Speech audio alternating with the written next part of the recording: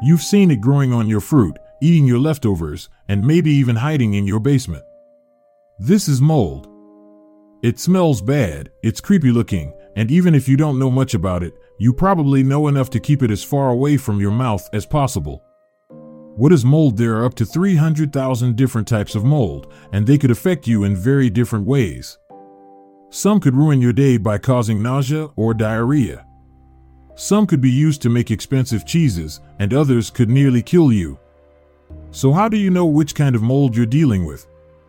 And is it ever okay to just eat around the mold on your food? I'm asking for a friend. Mold is the microscopic fungi you can find living on plants, animals, and even in buildings.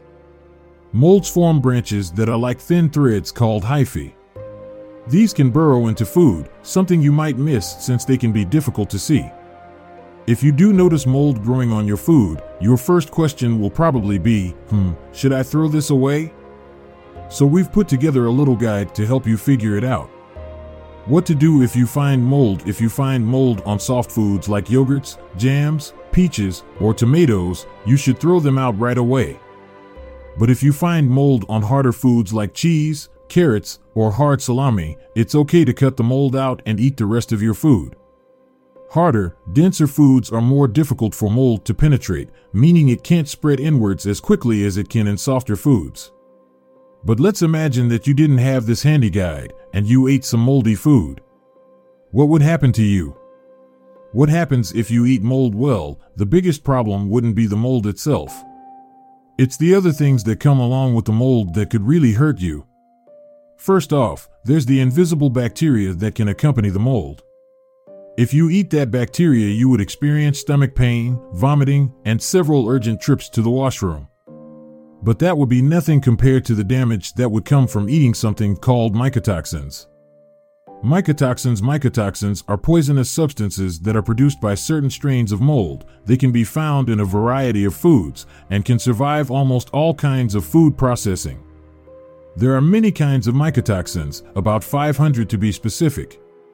Perhaps the most dangerous variety is known as aflatoxin. Aflatoxin grows on corn and peanuts. Too much aflatoxin can cause liver damage, cancer, DNA damage, and immune system deficiency. Non-toxic molds, but not all mold is harmful. In fact, some people eat mold on purpose. Take blue cheese, for example. It's produced using the non-toxic blue molds Penicillium roqueforti and Penicillium glaucum. These molds have antibacterial properties that enable them to suppress pathogens. They also break down proteins, which is why blue cheese is so creamy and has a sharp flavor. Just like most things on our planet, there's more to mold than meets the eye.